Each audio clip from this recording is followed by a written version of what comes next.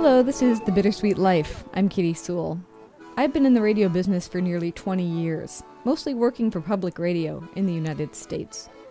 In 2013, I quit my stable job and moved to Rome for just 1 year. That's where this podcast begins. And if you're new, don't be afraid to start at the beginning. A lot of interesting topics have come up over the years, and I'd hate for you to miss out on the adventure. My co-host is Tiffany Parks. She's a writer and the editor of Where Rome magazine.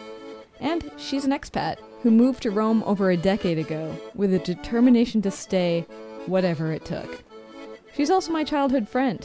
I met her on the school bus in 6th grade. I hope you like the show, and if you do, tell a friend and take the time to write us a review. You could also participate in our share-a-thon and win some prizes. Find details on how to play along at our About page at thebittersweetlife.net. We're glad you're here. Now, on with the show.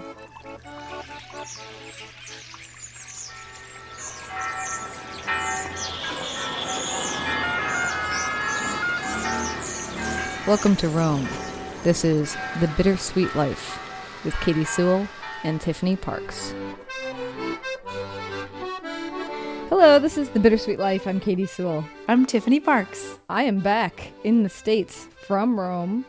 Now, truth be told, I've been back for a while. I don't know if you've noticed that originally I said I would be in Rome for, a month or two, and we've been in Rome for how many months now on the show? Like 6 months, I think. Yeah. So 5 or 6 months. It's been a while. I've been back in San Francisco for quite a while, and Tiffany also has had her August vacation come and go. And since we're not quite ready, though, to let just talking about Italy and being in Italy go, we decided, however, that we were going to talk about the Dolomites, which is where you spent your August break, and a place I've been to a couple times, and a place everybody should go to at once in their life. So we're going to take you there mentally now, and then maybe you'll start planning your trip there after the show's over. Yes. Well, why don't we start with you, since you just were there. Where did you go? What happened? First, we should describe where exactly the Dolomites are. Okay. They're in the farthest northeastern region in Italy, which is called Trentino Alto Adige. And there might be some of the Dolomites also might be in like the next region over to the east, but I don't know. So you'll have to look that up yourself. But definitely the majority of the Dolomites are in that region there, Trentino Alto Adige, which is on the Austrian border. The reason we decided to go there was, it's not that I'm not an adventurous person. I've never been one of those outdoorsy type people. You know, I think we've talked about this on the show before. I grew up going to the ballet and doing plays and voice lessons and never went camping, never went to football, never went hiking, you know, that kind of thing. Grew up with women. But I have started in the past 10 or 15 years or so to appreciate the outdoors more. And my husband never gets time off in August. He usually never does. And I always do. It's kind of frustrating. This year, he actually did get some time off. So we said, well, we have to go somewhere in August. But in Italy, traveling in August can be problematic because so many people take their holidays in August that the beach areas are all totally packed. Kind of miserable, really. Yeah. And I said, my only requirement is that we don't go to the beach. I will not go to the beach in August. Absolutely. I'm just not doing it. And so he said, well, why don't we go to the mountains? It's something that we've always kind of talked about doing. And finally, we had this perfect opportunity. So we decided to go up to the Dolomites, and it's quite far from Rome, but as far as, you know, if you're going by car. But we decided that those were the most beautiful mountains in Italy and some of the most beautiful mountains in the world, I think. So we decided, we planned the trip, and we went. And the area that we went to, in Italian, they call them the Alpi di Siusi, which Alpi, of course, means Alps. And it's kind of where the Alps and the Dolomites meet. So it's a very gorgeous mountainous area, about an hour north of the town of Bolzano. So that's where I was. Yeah, so the interesting thing about all of the towns up in the Dolomite area is that they have two names, which makes it a little bit confusing sometimes. One is the Italian name, and what is the other one? Is it German or is It's German. But yeah, that was one of the things that really surprised me about being up there was how much more prevalent German is than Italian. And I knew that a lot of people did speak German, but I didn't realize that it was like everyone. Right. And there were some people who didn't even speak Italian. Yeah. Oh, that's interesting. Yeah. Or who spoke very little Italian. People who were working at our hotel who were from the area. I remember saying, look, I don't speak German. I can speak to you in English or Italian. And they said, well, it's the same. Kind of like neither is really what I want to be speaking, but I can manage. It's not like they have two first languages. It's that German is really their first language. Yeah. So anywhere you go, one town that both you and I have been to is Castelroto. Mm-hmm. But that's also called Castelroute. Yeah. So you can just pick which one you feel more comfortable saying based on your language skills. But that one's quite close. The town I was staying in, because I did visit Castelroto. Yes. But the town we stayed in was called Fie allo Sciliar, which is gorgeous, by the way. Both of those towns are gorgeous. But Fie is the name sort of the town, and Sciliar is the name of the mountain that's like right behind the town. So it's called Fie allo Sciliar. And in German, it's called Fols. I should have written this down. But Fols is the name of the town. So instead of Fie with an F, it's Fols with a V. Mm-hmm. And then the name of the mountain is, okay, I'm going to try to say this right. It's Scherln. Fols auf Scherln or Fie allo Sciliar. It's very different. Very different. So I'm assuming you chose to go with the Italian on that one. Well, I mean, yeah. Fie is quite easy to say, at least for me. Yeah, I noticed this when I was like trying to tag something on Instagram. I was like trying to tag where I was, and I was trying to put in the name of this mountain because I was right on the mountain, Sciliar, or right next to it. It wasn't coming up, and it just kept coming up as Scherln. And I'm like, what is this Scherln thing? I can't even say it. German is so difficult. But anyway, yes, very odd language thing going on up there. And it surprises me because like Switzerland is a country that truly has 3 official languages. And depending on what part of Switzerland you're in, they speak a different language. But Italy has its own official national language, Italian. And it seems odd to me that there's this part of the country in which the schooling isn't even in Italian. Clearly the schooling is in German. Otherwise, they would all speak perfect Italian. So it just struck me as being quite odd. Well, I think there are several things about the Dolomites that make them stand out. I felt like everywhere I went in the Dolomites felt like I had stepped back in time. Not that they didn't have modern conveniences and warm water or things like that. They are modern little towns. But it wasn't that unusual to encounter a house that was built above where the cows are. The cows would be on the lower floor and the people would be living on the floor above it. Or where you would encounter these vast open fields that were dotted with these little altars at every crossroads, where there'd be like a little altar. Yes, I noticed those little altars as well with like the crucifix or the Madonna. Those were really interesting. All these pilgrim type trails and little abandoned churches on hillsides. And it just felt like I was in a different era or in a different country. Really, it does feel like you're in a different culture altogether in some ways. Yes. People always jokingly say it's like civilized Italy. You've heard that, I'm sure, right? I wouldn't say civilized versus uncivilized. I would say much more well organized. The further you get in Italy, even if you're in Milan, things are going to run better. Yeah. And the further south you go, like if you go down to Calabria, it makes Rome seem like you're living in Dubai practically. Yeah. It's just the further north you get, the more well organized, the more efficient things get. And so in that sense, I don't necessarily think it has anything to do with being civilized or not, but definitely more well organized and more efficient for sure. And I think that goes as far as bureaucracy as well. We encountered some people who live in Bolzano one day, and they were talking about how life is there. And it's just, even just for the residents, it seems that things run much more smoothly and things are easy to do. And I mean, the truth is, when you're in a smaller town, a lot of things are just easier because there's just fewer people who are trying to do the same thing. Yeah, that's true. But I do think that certain small towns in Italy, they're more dying off or falling apart. That's true as well. You didn't get the sense of the Dolomites, even though it's very remote. And there would be people living on hillsides completely alone. You did not get the sense that it was passing away. No. In fact, it's kind of the perfect best of both worlds, really. having the small town, the quaintness, the slow pace of life, and all those wonderful things that we love about small towns, but also at the same time having a sense of, I guess you could say, civilization, or a sense of efficiency that you wouldn't get in a small town in Sicily or something like that. Yeah. So did you go hiking? Yes, we did a lot of hiking. I mean, for us it was a lot because we're not huge hikers, or we didn't used to be. We bought a child carrier that Claudio wore on his back for Aurelio, and I had the backpack with all the supplies. So I was actually quite laden down as well.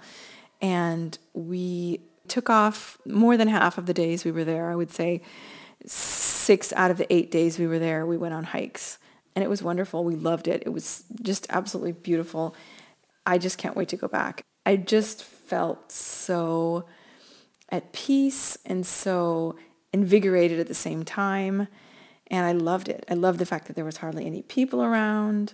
And the people that you did encounter were all very friendly and respectful. And it was just great.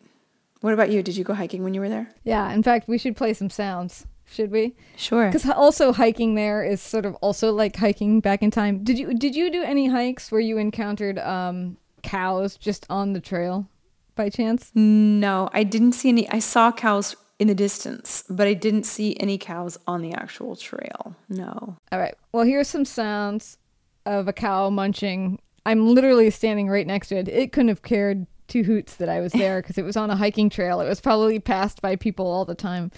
But you know me, I listen to everything with my ears, and then I see stuff after that. And so I had to record this cow munching as I'm walking through the forest. And I'm in the forest, by the way. So this is a cow and his buddies who are in the forest eating.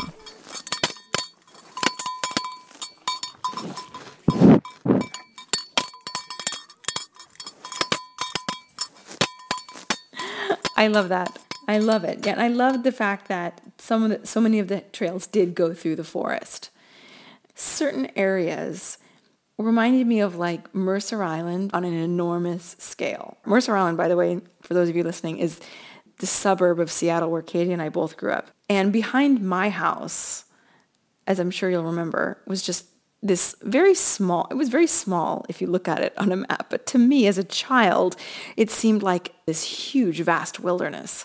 Right behind my house and going up the hill were very, very tall trees, very close together, and little tiny streams or creeks that would run through them. And my sister and I would dress up as Laura Ingalls and her sisters. And my mom made us the clothes, the bonnets and the long dresses. And we would dress up and we would go into the wilderness. She always got to be Laura. It was so unfair. And I was Carrie. Ugh. And we would go off into the woods, and the same types of very, very tall evergreen trees and, sort of curving landscape. I can't really describe it.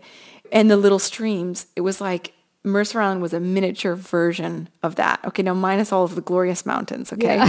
Yeah. But that part of it, the climbing through the forest, I got a little bit nostalgic. But it was wonderful. And as far as the mountains, Claudio was explaining to me that the reason the Dolomites are so pointy, because they're so much pointier than like the Alps, is because they're newer. Did you know this? No. They're newer mountains in the sense that, you know how mountains are formed, right? Yes. By the geological shifting of the earth. So the Alps are very old, and they were formed at a certain point in history. And then, over the centuries and millennia, they've been worn down by time and by the elements and all that stuff that wears mountains down. And the Dolomites happened later, and they're so much spikier because they haven't been around as long. Does that make sense? Yeah, I guess. I'm not being a geologist. Well, neither am I, but this is what I have learned, and I thought it was fascinating. Yeah, totally. They really are incredible. They're just like the peaks. They're like totally vertical. I read that you can climb those things. I don't know how it's possible, but people do it. With ropes and clips. Yeah. Apparently there's something called the Via di Ferro, which means like the way of iron. And they're in certain areas of the mountains. I'm not talking about true vertical climbs, but still very, very, very steep. People over the years have put iron, not steps exactly, but iron How would you describe what I'm talking about? I don't even know if I'm making sense. Sorry. I'm like doing a hand motion and she's like, what? Like an iron rail, something if you were climbing up the rock, you'd be able to clip onto as you go up. Is that what you're talking about? Exactly.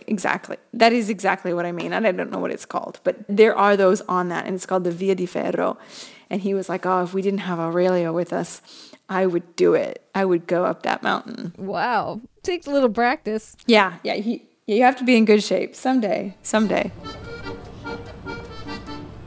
Hi, Katie here, busting in really quick to remind you that we need your stories for upcoming shows. First, we need the story of your travel angel, the person who helped you out when you needed it most. Maybe it was someone you knew, or maybe it was a stranger you never saw again. And second, we need your travel regrets.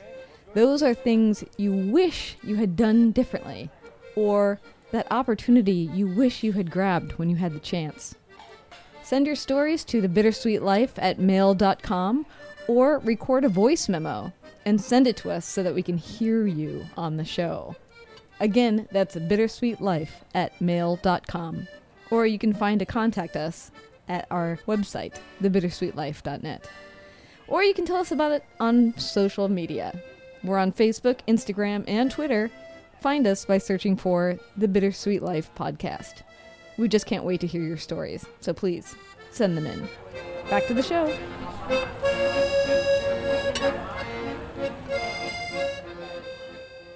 This is the thing, too. So you were saying, you're not really an outdoorsy type, historically haven't been. I didn't grow up going camping or anything like that either. But I will say that the Dolomites is this blend of hiking in the wilderness and absolute civilization. You're walking along, you're passing a cow, then you're out by these jagged peaks.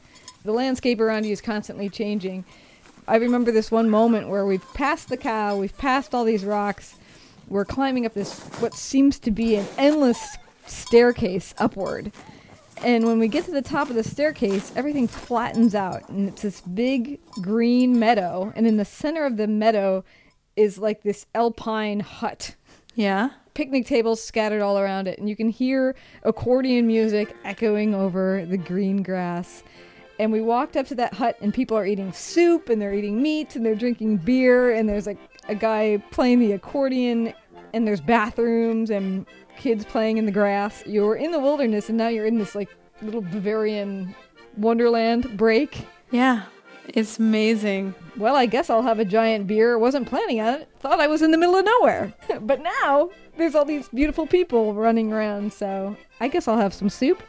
Do you remember the names of any of those places that you went? No, I don't remember those specifically. No. Well, I have two names of places just like that. We might have been to the same one, but I think there are several. They're called Malghe, by the way, in case you're in that area and you see the word Malga. That is the name, at least the Italian name, for these sort of, they kind of remind me of like what I imagine a ski lodge to be like. I've never been skiing, so I don't really have any experience, but like very civilized, beautifully curated and clean and nice looking wooden, I would call it much more than a hut, more like a little chalet almost. Yeah. With a really quality restaurant of traditional food and beer and tea and whatever you want, a children's playground, places, just tons of green space where you can just lie down and relax. And then of course the view. So this is called a Malga. The ones that we went to, at least the two that we remember specifically, were called Malga Tuf and Malga Hofer. And Malga Tuf was our favorite. It was just incredible. If you are leaving from Fie, which is where we were leaving, and you just basically walk straight up, due north towards the mountains, there's the little wooden signs, and you just follow them up. It took us probably 3 hours, 2.5, 3 hours to get there. Maybe a little bit less. I can't remember. A good chunk of time to get up there. And we got there, and it was like 11 a.m. There was hardly anybody there. This is paradise. This is just the most, we had this gorgeous meal. It's just so much nicer than like having to carry a squished sandwich and some broken crackers. Yeah, granola bars. Right. Yeah.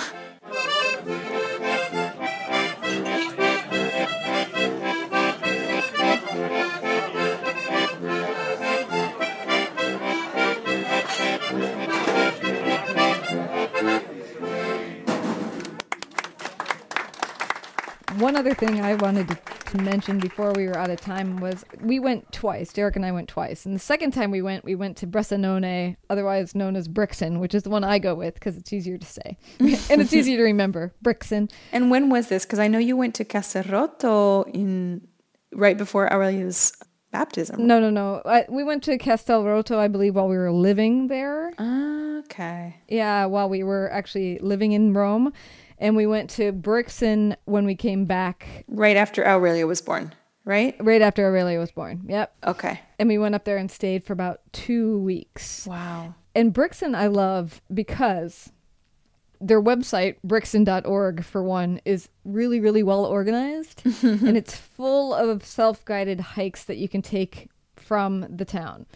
And the hikes are under themes. And Derek and I had so much fun with this. And then it also tells you, is it easy? Is it hard? Is it going to take you all day? The two I remember the most are we did one that was considered a very easy hike. And believe me, it was.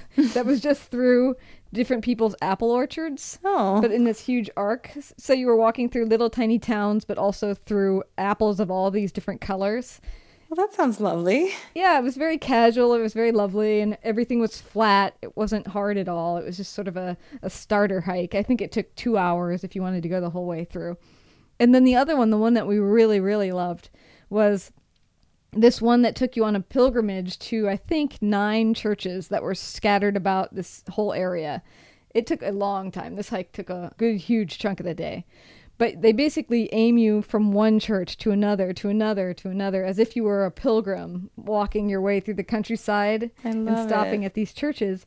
And they were all very, very tiny churches, almost seeming like they were abandoned on the side of a hillside. Like nobody had walked in them forever. But then all of them were unlocked. So you would open the door and you'd walk into just this little tiny sanctuary, and it was still a working sanctuary for whoever lives around there. So it would have flowers in it, and oftentimes it would have, here's a thing to think about in this sanctuary, so that if you were a pilgrim on this road, it would give you an ongoing journey of what to think about throughout the whole journey. And so that had a sort of a magical quality, and also it was so long, it stretched you through so many different types of towns. So some churches were abandoned on a hillside, some were in the center of town. It really was this wonderful weaving you through. One of the things that we love to imagine about the pilgrims walking through Europe is we love the idea that every town had a steeple, and so no matter how far they had to walk, they could see in the distance where they were supposed to go. And that was the first time I'd ever hiked like that, where you can see really far off in the distance where you're aiming for. It just gave it sort of a magical rooting to it. That's awesome. You know, old-timey. That is so cool. I want to do that now. Yeah. You got to get to Brixen, and it's on the website. You just got to find the right hike. And apparently it's one that they do, I forget which holiday they do it on, but apparently it's one where they get a whole bunch of people to do it once a year, where they carry some crucifix through the towns to all of them. Maybe Corpus Christi or something. Maybe, yeah. I can't remember. Derek, of course, would know, but I don't remember. That sounds so particular and so memorable. Yeah. We did actually accidentally go almost all the way to Bressanone. My fault. We were leaving. You know, it was our last day. We got up at the crack of dawn because we wanted to try to avoid traffic, right? Going back into the city. So we got up super early. We had packed the car the night before. We just got up. We had a quick breakfast and we left as soon as we could. We had to drive for about 20 or 30 minutes to get to the highway. We got there. I was being the navigator. I'm usually good at being a navigator. Sometimes I screw up royally, though. And basically, we were driving, and I was, you know how when you're looking at your navigator and you're not looking at the road signs, and you're like, I should be looking at the signs, not just the navigator. So I was looking at the road, and it was like, I need to turn right. The on-ramp was to the right. Problem was there were 2 on-ramps to the right. There was the extreme right, and then there was a soft right. And we were supposed to do the soft right, but I wasn't looking up. And so I was like, go right, go right, go right. And he's like, I don't think that's right. I'm like, go right. We go right, and we're going basically north in the direction of Bressanone, Bressanone is basically the last major city in Italy before you get, I wouldn't even call it a major city, but it's the last sizable city in Italy before you get to Austria. I'm like, well, it's fine. As soon as there's an exit, just take the exit. There were no exits. There were no exits until Bressanone. It was like a 30-minute drive. Basically took us an hour out of our way. Aw. It really sucked. Did arguing entail? Oh yes. Follow. Arguing ensued. Let me tell you, it definitely ensued. But, you know, that's part of the fun, right? Part of the adventure. Yeah. But next time, I think we will want to be near Bressanone because that just sounds like so much fun. Those hikes you were talking about. Yes, 2 other reasons to go there is that I think you did this too, but Bressanone, or Brixen, as I like to call it for those of you who are following the Brixen name, has a gondola up to the top of the mountain. So if you didn't want to hike, and if you were a skier, honestly, a lot of people go there in the winter to ski. We took it up to the top. It was covered in fields of munching sheep. I know you've posted a picture of me sitting there before on Instagram. I have, but I didn't know exactly where that picture was from. So that's where it is. Yeah. Oh, I love that. That's up above Brixen. Here's a little sound of the munching sheep.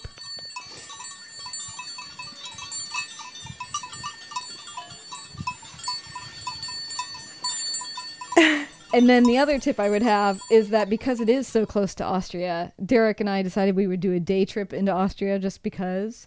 And we did a little research to try to figure out where to go that would not be full of tourists. And we found this little tiny town called Hall, which is next to the town of Innsbruck, which I think is a tourist attraction. So a lot of tourists are there. But there's this little tiny town called Hall nearby that's extremely manageable and very cute. It's like full of pastel colored buildings, and you know, it's just extremely little pleasant day trip place to go. But it's where I recorded this one sound that I've never had a reason to use anywhere, that I've always loved because it sounds so terribly haunting. So I'm going to use it this podcast as the opportunity to finally play it. This is in a church in Hall. I think that this very small congregation of people they're reading the rosary, I believe.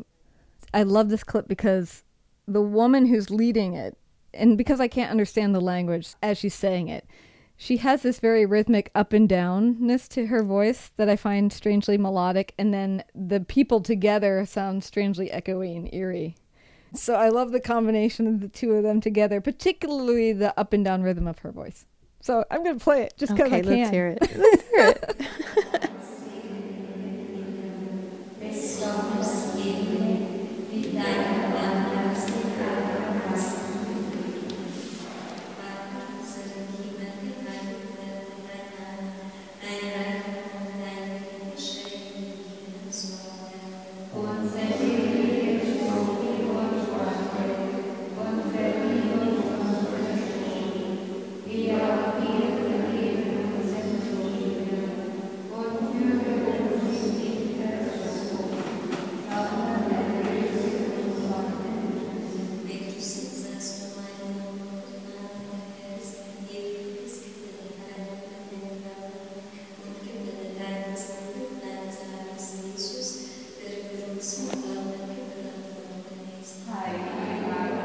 No, that's beautiful. I hope this episode is interesting and not just us being like, what we did on our vacation. Sorry, everyone. Of course it's interesting because people... Sorry, you're still at home. Because people who want to go to the mountains of Italy now know where to go. Oh, that's true. You know, actually, I thought of one other thing I wanted to ask you about before we were done. I'm very predictably maybe a graveyard person. Yes. I will go into every graveyard I see if I'm able to and have the time. Mm-hmm. You are not this person. You do not just walk into graveyards miscellaneously. No. But I've always thought that the most beautiful graveyards I've ever been to ever were in the Dolomites. And I know that you found yourself in them as well. So what did you think? I found one. Yes, it was really incredible. I posted it on Instagram. So if you go back in my feed about a month, you'll find it. It was just one graveyard that was basically a churchyard at the main church in the town of Fier. One day we went exploring in that tiny little town. It was so lovely because it was just full of flowers. Not just like people who had brought cut flowers and placed them on the tombs. All of the tombs had flowers planted on top of them that were growing, and they were all very colorful. The crosses were all wrought iron and extremely ornate and decorative.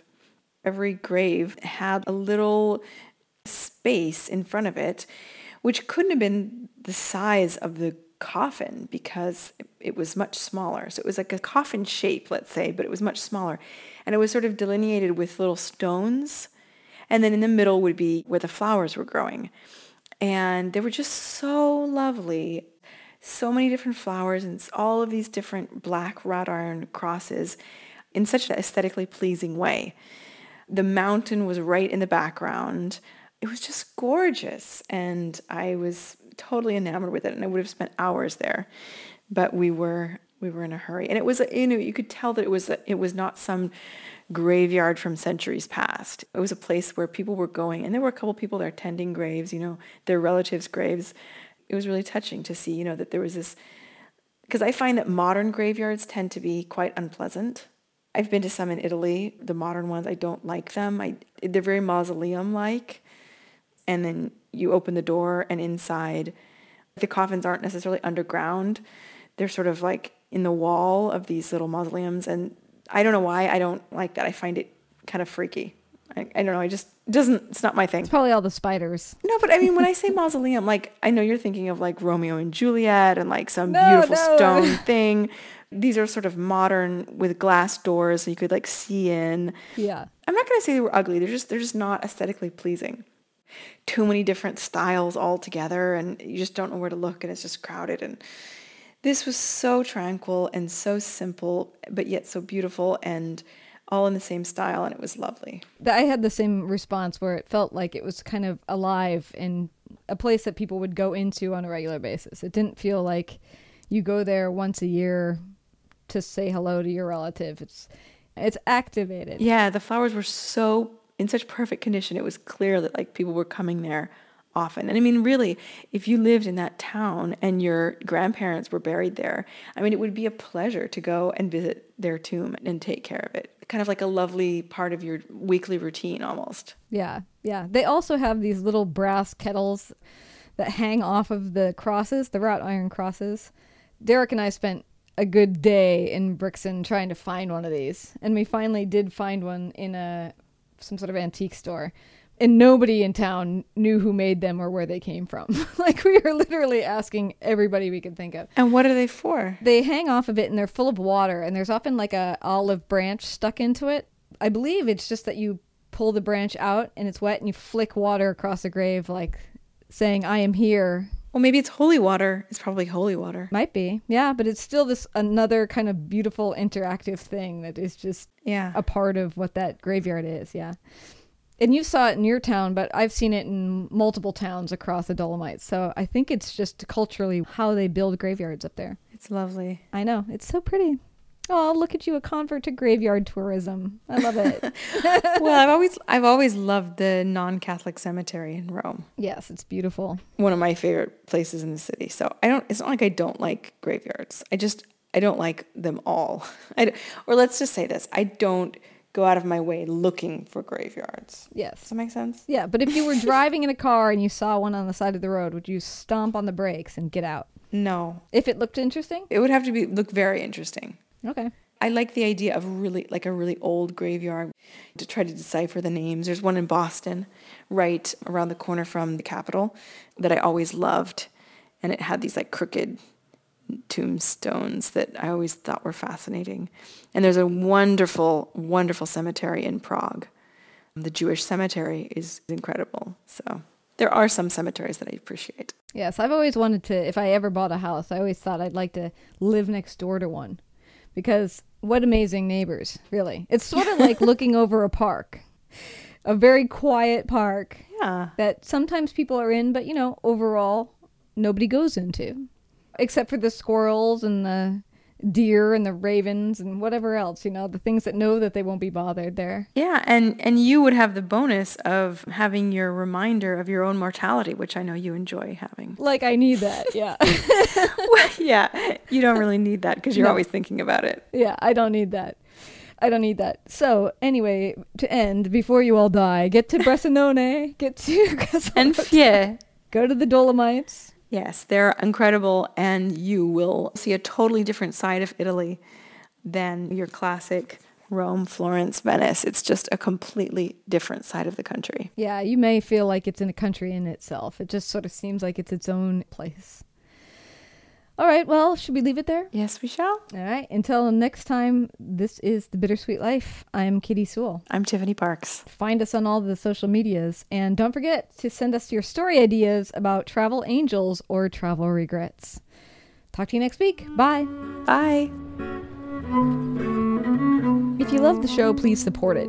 Participate in our Share-a-thon. Tell 5 of your friends about the show, ask them to subscribe, and get entered to win fabulous prizes. You can find out more at thebittersweetlife.net on our About page, or at our Facebook page by searching for The Bittersweet Life Podcast. Or you can choose to donate to the show. Listeners like you who donate have kept this show alive for the last 4 years. We can't do it without you. Find the donate button at our website, thebittersweetlife.net. Click it and let us know you love the show by keeping it going. And one small note, the donate button only appears on the desktop version of the website. I know, trying to fix it, trying to figure it out.